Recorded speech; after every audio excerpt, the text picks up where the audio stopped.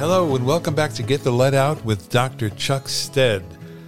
We started talking last week. I guess we gave a little bit further of a description of Cindy's dwelling and the meaning behind it, and the meaning behind the way that some of the indigenous communities view animals. And it was a very, very interesting conversation. What are we going to talk about this week, Chuck? Well, I'm going to hone in on white man's Indian, on the perception of what nativism is in popular culture, and then take it a little deeper than that. Okay. Let's take it away. So this episode is called White Man's Indian. In my Ramapo boyhood, there were white men who believed in local native presence, and one in particular who was a good friend of my Uncle Mal's. He often defended the credibility of the Ramapo Nation. Mal would argue that the movement was all a ploy for some financial benefit. And Jeff Masters would argue that it was a case of pride, as there was really no financial benefit at all. He would say, when is it financially beneficial to be an Indian?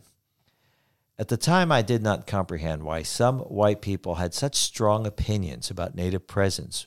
But over the years, I have come to realize the significance of the white man's Indian being consigned to, well, the reservation system and Warner Brothers Animations. To acknowledge native presence is to acknowledge native rights. And after the Indian Wars, with the formation of the Bureau of Indian Affairs, the BIA, this problem was dealt with in the late 19th century with the institution of the U.S. American Indian Schools, such as the Carlisle School in Carlisle, Pennsylvania. Here, the final solution to nativism was to take the survivors' children and board them in an institution dedicated to the sole purpose of de-Indianization. So for people like my Uncle Mal, native culture had vanished. Even their stories were anglicized. In 1964, as civil rights was drumming up in the South and the politics of segregation were being challenged, Uncle Mal brought Jeff Masters and a few of us white kids to see a genuine Indian down at the Lafayette Theater in the village of Suffern. This was an attempt on the part of Lafayette to boost attendance for the matinee on the eve of Thanksgiving.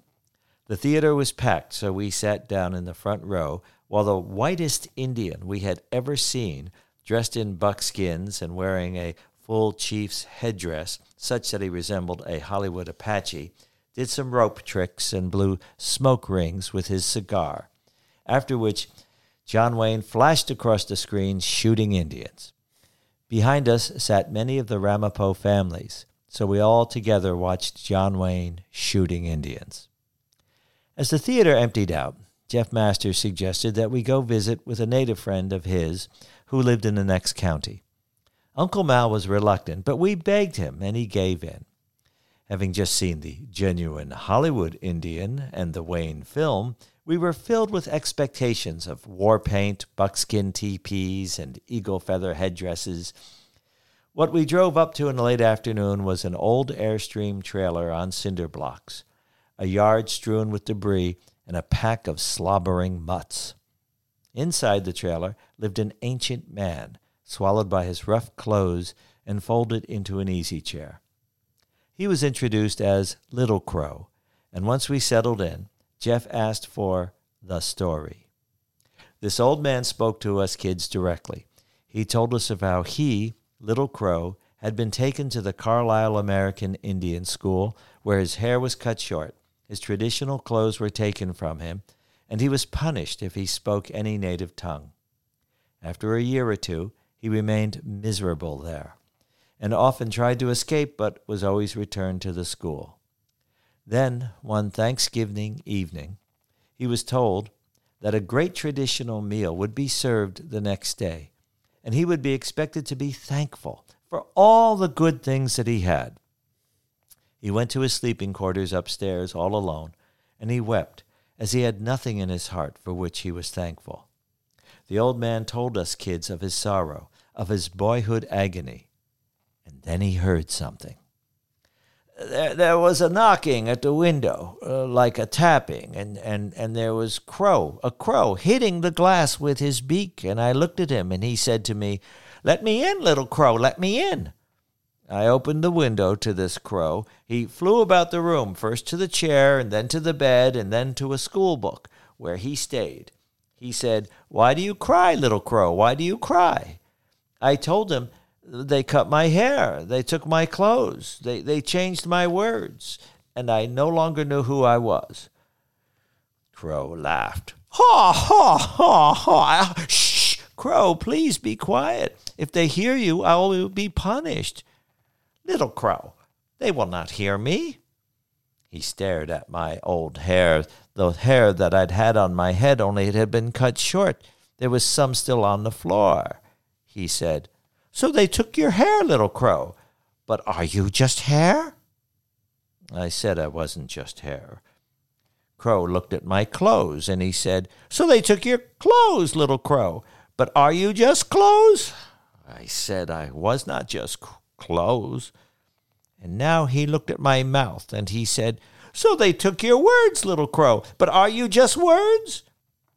And to this I said, no, I was not just words.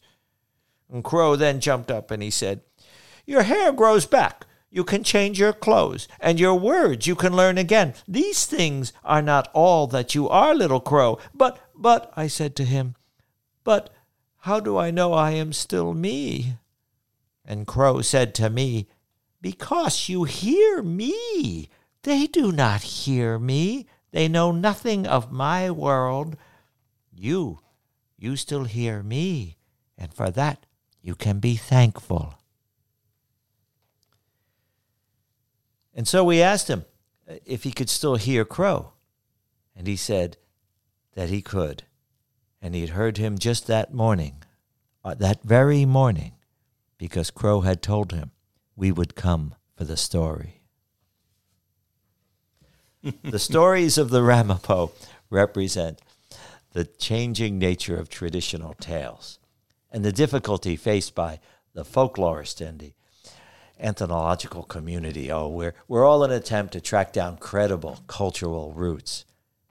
But it is an oral tradition. It defies a particular time and a particular place. The written record, as noted above, is a one-way passage that identifies only one moment in a story's cycle. Oral tradition is a living embodiment of story. As a native teller would say upon the completion of a story, "I'm done with that. Now it is yours."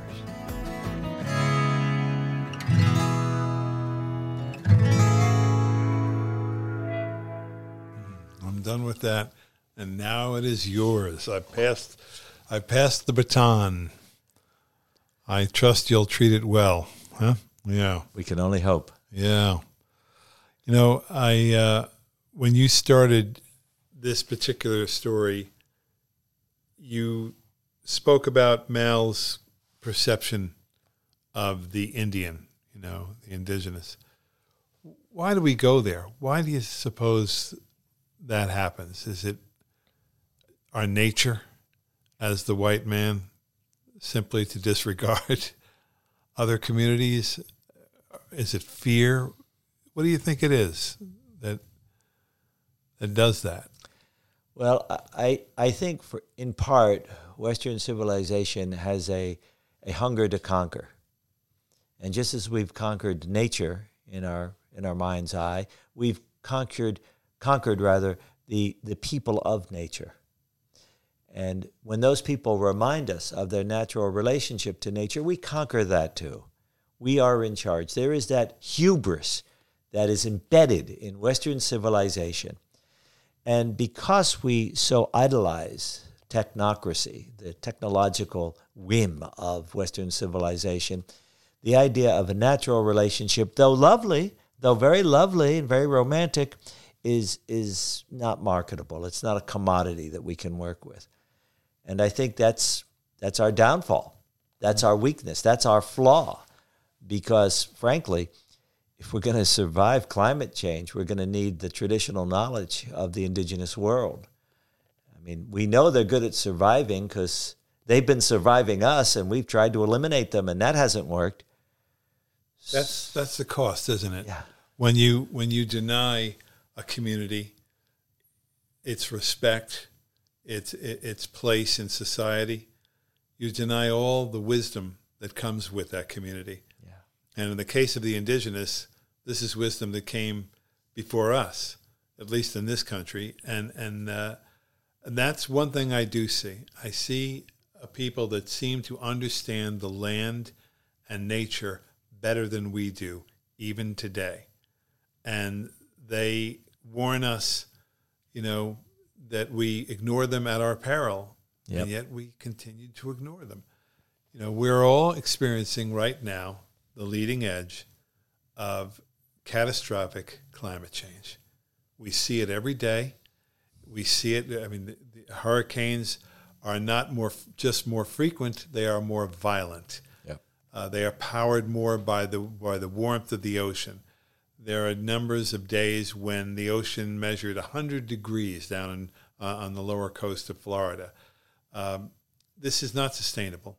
It cannot continue without tragedy. And yet, it is so hard to bring us around. And these people, the indigenous, they've been saying this since we got here. They've recognized our lack of respect for the land and for the animals that are inhabiting the land. And now we're going to pay a price. Well, and here's the sad part. We're not going to pay the price. Our children are going to pay the price, and our grandchildren are going to pay the price. And yet we still have to argue. Look at what just happened in Libya. My God, over 5,000 people have died in floods in Libya. Okay, look at what just happened in Hawaii, on Maui. We're there. It's now. Climate change and catastrophe from climate change is happening right now.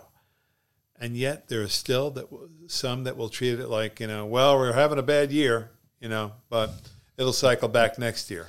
I actually have a colleague at Ramapo College who will tell his students that climate change is a natural phenomenon, in referencing our current situation, not in referencing climate change historically. Crocodile, the great volcano, and it had an impact, but that was 200 years ago. Climate change today is anthropogenic, meaning it is human-generated, or at least human-initiated. And to think that we have intelligent people who will actually argue the opposite, and come up with that bizarre false equivalency argument. I have so many, I live close to nature. I have so many examples of, in my life's narrative thread, witnessing climate change, just in terms of animal behavior, just in terms of the plant life. We all talk about invasive species. Nothing encourages invasive species more than climate change, because species that are opportunistic, that are non-native to your area, are just that. They're opportunistic. If there is the potentiality for them to impregnate your area, that means something has shifted. We always have, for example, a Japanese knotweed showing up at areas that are disturbed. When we build power lines, Japanese knotweed has a tendency to show up. But it's also inclined to the altered weather state in those areas. It's inclined to those open areas that then experience what's happening. And Japanese knotweed does really well with virulent storms, by the way. I mean, there are some plants that will adapt to that. I kind of don't like the phrase invasive species, because it implies a kind of home rule for plants, and I think that gets a little xenophobic. I kind of don't want to go there. I would call them, as my dear friend, the late Paul Tappenden, referred to them, I would call them introduced species, and introduced by any number of means, because invasive in this world of, constant migration and so forth, and immigration and so forth, I think we should be a little sensitive to that. But the reality is this stuff is happening because we have established the opportunity for it to happen, and we don't want to take responsibility for it. In the indigenous world, they take responsibility for everything. They even, in the indigenous world, will take responsibility for the mean people who harbor prejudice against them by saying you're giving them a space in which they can be mean to you. Do not acknowledge that space. It will have less impact upon you. I mean, because they're all about reciprocal thinking. Right. You know, like I said in a previous episode, you give, you take. You give, you take. You take, you give. You take, you. It's all about that kind of reciprocity. That sensibility of reciprocity is deeply rooted in the indigenous world, not in the Western world. Yeah, yeah. You know, I talked about hurricanes and floods and, you know, the fact that there's going to be desperation migration pretty soon. I mean, there has to be. Certainly in Libya there will be. Yeah, yeah. Okay. Now, they're you know, they attribute that to dams breaking down. But come on, why are the dams there in the first place? You know, because they're on the coast of the Mediterranean, I guess, and this is happening. But there's also now malaria in Florida. Yeah. On a regular basis. Yeah. You know, there are certain insects that are moving north that were never here before. Of course, West Nile virus. You know, you've got the woolly adelgid that has pretty much wiped out all the elm tree, not the elm trees. I'm trying to remember. You're talking about the hemlock. The hemlock, right? Yeah. Wiped out the hemlocks, and the ash beetle that is. You know, it's tragic. Yep. You drive around here and all these beautiful trees. Well, here's one for you. Georgia, in the southern portions of Georgia, the peach orchards are drying out and they're not sustaining.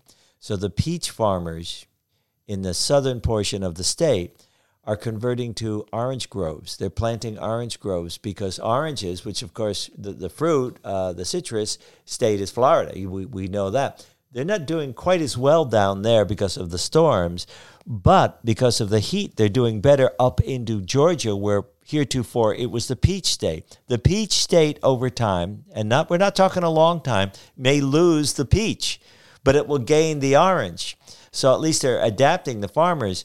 But what about the orchards in Florida? I mean, you know, there's a point where you're not gaining anything. The loss will just keep building up exponentially. And it changes economies. Yeah. It has a widespread effect. Oh, sure, absolutely. And God knows we've got enough trouble today trying to figure out what are we going to do about AI and how that's going to change economies and the millions of jobs that are going to be lost to this new and in some ways promising and in other ways extremely, extremely frightening technology.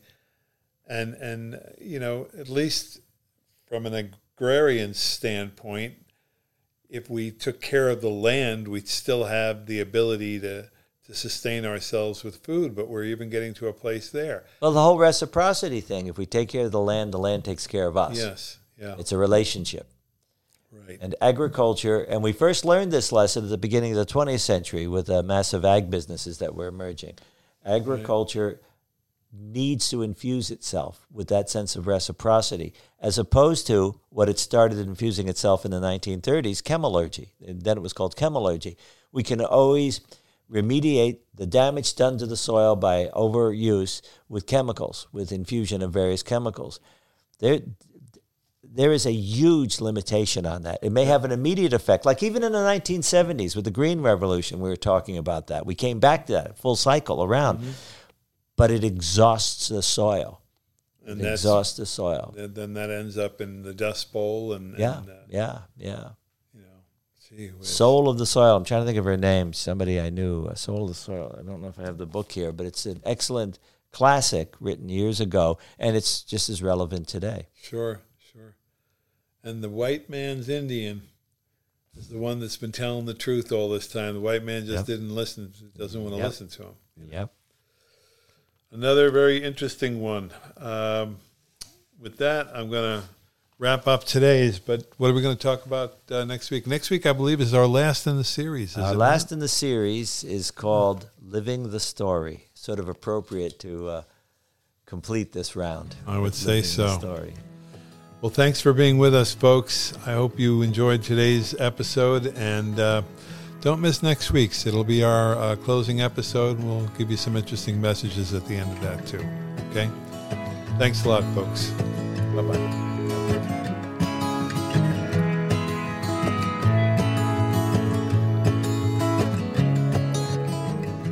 And now for a word from our favorite sponsor, the Montgomery Book Exchange, your hometown used bookstore, now at our new location at 84 Clinton Street in the heart of the Montgomery, New York business district. Now, if you've been here before, you'll love your next visit even more because we proudly share our new space with Astoria Hudson, a clothing boutique run by our good friend, Katie. The Montgomery Book Exchange is a place where great books survive the test of time, where you can read a book enjoyed by someone a generation before you. You might even find notes in the margin giving you an insight as to what mattered the most to the previous reader. That's how Montgomery Book Exchange turns a great book into a shared experience. And the Montgomery Book Exchange is known throughout the Hudson Valley and beyond for innovations like their Facebook Live sales or their intimate author readings and book signing experiences. How about their member-driven book club selections and book club talks?